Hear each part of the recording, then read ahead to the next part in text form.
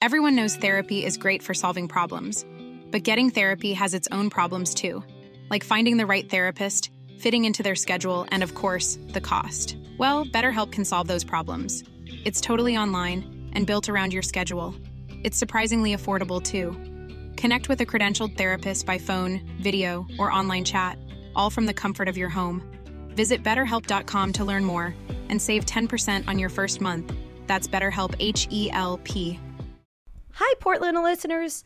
I would love to see you at the Oh My Dollar book release party for Get Your Money Together, a cat-filled illustrated book about getting your personal finance sorted.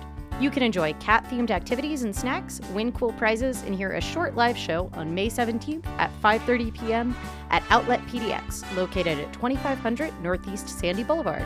RSVP at ohmydollar.com/book launch. Welcome to Oh My Dollar, a personal finance show with a dash of glitter. Dealing with money can be scary and stressful. Here we give practical, friendly advice about money that helps you tackle the financial overwhelm. Here's your host, Lillian Karabake. That was your producer, Will Romy. Let's talk about money. So, Will, I want to talk about something that I feel like is hot on the tongues of almost everyone I know. I can't count the number of emails that I get every week asking if it makes sense to buy a house. Oh, yeah. And there's always some sort of trade-off. Like, should I buy a house now or should I save for retirement? Should I buy a house now or should I pay off my student loans? Should I buy a house now or should I build up a really big emergency fund? Should I buy a house now or should I travel the world? And I get so many emails where the folks writing them frame them in really panicked tones. Like this is a super urgent decision that they need to make. Yeah. Well, it's a huge purchase. It's totally a huge purchase. I guess the good news is that it doesn't need to be a rushed decision though, right? Like it's a big purchase and you should have a healthy degree of skepticism and you should really go into the purchase with your head firmly on your shoulders. And you should understand that like you're making a 6-figure financial decision. Unless you're somewhere where unless you're in upstate New York. Yeah, unless you're somewhere where it's really cheap. But in Portland, like you might be making a $500,000 decision if you're looking to buy a house in the Portland market. And there's a lot of fear and FOMO, like fear of missing out, that drives a lot of these emails I get. You know, I got one that was a couple days ago, and essentially this person was like, I'm just so worried that rent is going up so much in Portland, and I'm so terrified about home prices, and I feel like if we can get in now, then maybe we'll be able, we won't miss our chance to be able to afford it. And like the rest of our lives rent will just be going up and up, and if we don't buy now, we won't be able to buy a home. Oh, so I think there's some sort of closing window that you've got to buy a house in. First of all, Portland is kind of the exception of the rule as far as how much home prices have been going up. Like that's not normal across the country right now. Mm-hmm. But the good news is that the bubble seems to be actually kind of ending. And what I will also say is that like a lot of people made this mistake in the early 2000s, and this sort of feeling that like home prices will always only go up, and that it was always a good investment to do it. And like internet stocks. Yeah, exactly. And that you should get in on it. And all of the evidence points to the fact that home prices really rise overall around the price of inflation, which is just how much money goes up by time passing. And that like if you see rapid valuation happening in a particular market, that probably means it's a bubble. And you know when the worst time to get into a bubble is? When it's a big old bubble. Yeah. When it's ripe. Yeah. It turns out that like 2007 was a terrible time to buy a house. And 2008 was actually an excellent time after the economy crashed because the bubble popped and houses got really cheap. And I also see a lot of people being like, interest rates are so low right now, I have to buy right now because interest rates are going up and up and up. And like, yes, right now, interest rates are a lot lower than they were, 10 years ago. But that being said, like if you look at the past 60 years of interest rates, yes, they go up and down over a couple years, but they've been dropping overall. You used to pay 20% interest on a house. Oh, wow. So in the generational sense, there is no better time with regards to interest rates than to buy a house right now being any time in the, this decade. So getting caught up in the month-to-month interest rates reports, trying to play the market is not necessarily a good decision when it comes to your own housing, because it is such a large portion of your expenses. And the fact remains, if you are not financially ready to buy a house at 3% interest, then you probably won't be financially ready to buy a house at 5% interest. And the reverse is true, right? Like, you've got to get your financial house sorted in order. And while interest rates can have a huge effect on your mortgage payment, there's no reason to rush into buying one if that means that you won't have any emergency savings when you move in to buy the house. Or if panic and fear about rising interest rates, which you have no control over, unless you're the chairman of the Fed, chairwoman of the Fed previously, unless you're the chair of the Federal Reserve, you have literally no control over interest rates. And so unless that's the case... Hello, Janet Yellen. Yeah, that would be awesome. What I will say about that is don't let things that are outside your control drive a decision that has a huge influence on your financial stability when you do have part of that decision under your control. Focus on what is within your control of influence. And part of that is getting your debt paid down so that not a huge portion of your income is going to debt service and your mortgage. Savings probably would be huge towards the house. Yes. Savings for a down payment, savings so that when you move in, you're not totally flat, $0 broke, and then the washing machine and the heat goes out. It really, really helps if you have some buffer after you pay closing costs and down payment, because based on my experience, there's this sort of weird unmutable law that when you move into a house with no emergency savings, that's when everything breaks. Yeah, of course.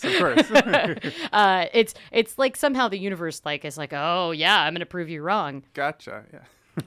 So don't let fear drive a six-figure purchasing decision, I guess is what I am saying. And that doesn't mean that buying a house is a bad idea. But if your primary motivator is not from why you particularly want to own a house, but instead coming from this sick fear and speculation place, that's a bad place to make a six-figure debt decision. Yeah, that's a lot of money. Yeah. And I also just want to kind of talk about the numbers a little bit. So this episode I'm going to kind of frame as the case against buying a house. And in a later episode, we'll actually talk about the case for buying a house. But there's a lot of common misconceptions out there. And, a lot of the folks that have written to me just really feel like they won't be an adult unless they've bought a house, because we've been sold on this vision that home ownership is part of the American dream. Yep. House, spouse, 2.5 kids. Yeah. Dog. And that you're not, you haven't adulted properly until you have house keys to show off. And I just don't let the Insta bragging get to you, because you're essentially what someone is celebrating is that they just got 6 figures in debt, which is... And a house. Yeah, which is... It's awesome that they were able to buy a house, but we talked about competition and that one person's financial journey isn't someone else's. And frankly, making an adult decision based on your own budget and having your own financial values and really thinking of it is more important than owning a piece of real estate. Yeah. And a lot of people will tell you that the perfect time to buy a home is when you're 25 or you're 30 or you're 35 or right meow, because the market is so good and the interest rates are low. But the most important thing you should know is the best time to buy a home is when you are personally ready. Absolutely nothing else matters. If you're not ready to buy a house, and if you're not interested in the responsibilities of owning and maintaining a home, then you shouldn't buy a house.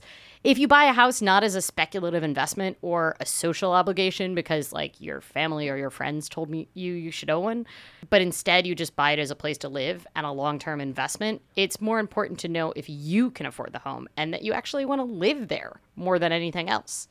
So there's 4 key factors, and I'm talking not about real estate investing. I'm talking specifically about your primary residence. Right, buying a home to live in, not home a home to live in. Flip down the road and... Or even, I'm not even necessarily talking about buying a duplex that you live in one half and someone lives in the other, just because the numbers look different, right? If you've got some cash flow coming in. Okay, a house, white picket fence. A house or a condo, but just something you live in. But there's 4 key factors. 1, you need to be able to comfortably afford the monthly payment, including expected increases in insurance and taxes.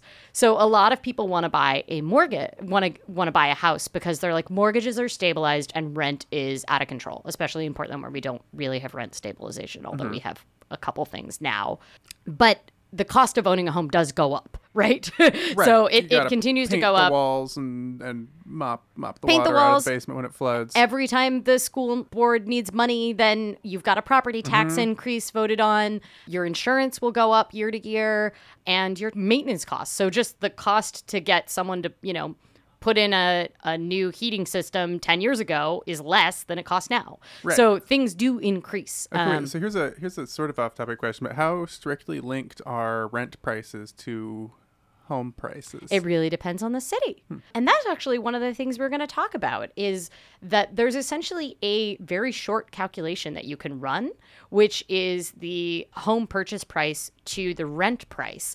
And that factor that you can come up with will kind of tell you if a rent versus buy number.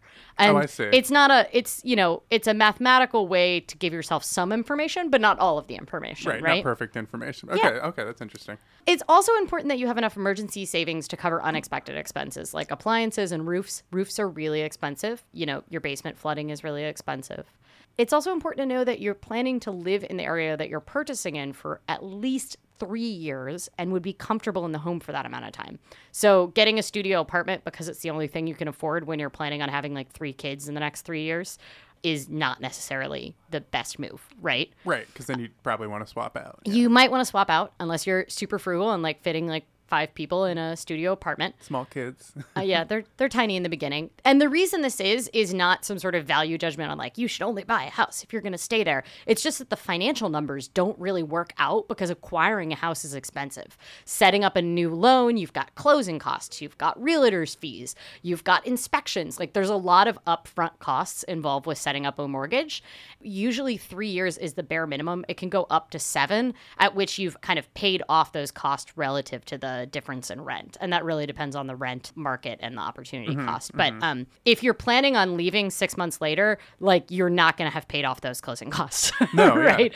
Right. Which isn't to say like, even if you pay them in cash, it's just like you could have saved that money and spent on rent, right? That's the alternative there. Or even like if you move 6 months later, you could have probably spent that money on a hotel every night and still... And that you're actually interested in owning a home. That's like the last and most important part. Like the work of fixing appliances or hiring someone to do it and planning for future repairs and maintenance and dealing with maybe the homeowners association. Like that kind of stuff that you pay your landlord to worry about is... Right, suddenly you got to worry about it. Yeah, you've got to worry about it. So that's one thing to think about. So one of the myths that I hear is that rent is throwing away money with no gains. I've heard people say that. Yeah, rent is throwing away money. It's sort of like an American phrase that we hear all the time. And that mortgages build equity.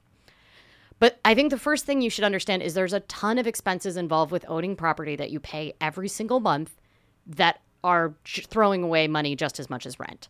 So you pay taxes, you pay insurance, you pay maintenance, and most of all, you pay interest. And they do not go towards building equity. So the first half of a 30-year mortgage, which is like the average mortgage length in the U.S., very little of your payment goes towards equity because they're what's called amortized, which is a super fancy word for saying that you pay all the interest up front.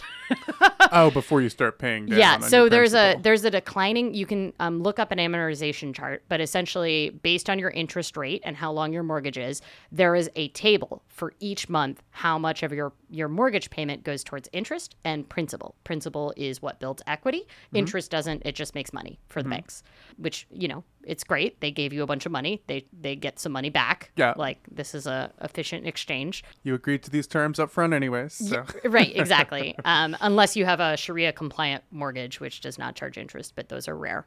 Another episode. Yeah, that's a different episode. So you're actually not building that much equity, especially during the first decade and a half of owning a house. So most of your mortgage payment actually gets thrown away, just the same as rent, on interest, taxes, and insurance, like 83% for the first couple years. So it's a huge portion is just thrown away, just the same as rent. And the other thing is like equity is not universally amazing, right? Like equity is great, but building equity can come at the expense of building other investments. Equity is non-liquid.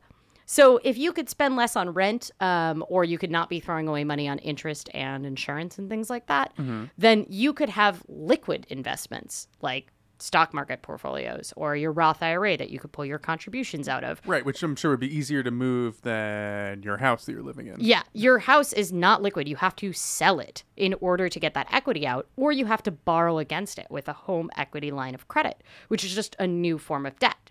All of those require large transaction fees. So it costs about 6% to sell your house as far as closing costs and realtors' fees and everything. So 6% of the house cost. So that's really substantial. I do not pay 6% every time I pull money out of my savings account, right? No. I look forward to hearing from you. If you've bought a house, do you feel great about the financial decision? Do you have confirmation bias? Do you love it? Was it one of the best decisions you ever made? Or did you buy a house you regret? Or are you somewhere in between? And you're just like, it's just a thing. I pay it every month. And if you're struggling with this decision, I'd love to hear your individual circumstances, and we'll try to work through the numbers on the show. That wraps our show for today. Our producer is Will Romy. Our intro music is by Aaron Parecki, and your host has been Lillian Kerbick, your personal finance educator and host. Thanks for listening, and until next time, remember to manage your money so that it doesn't manage you.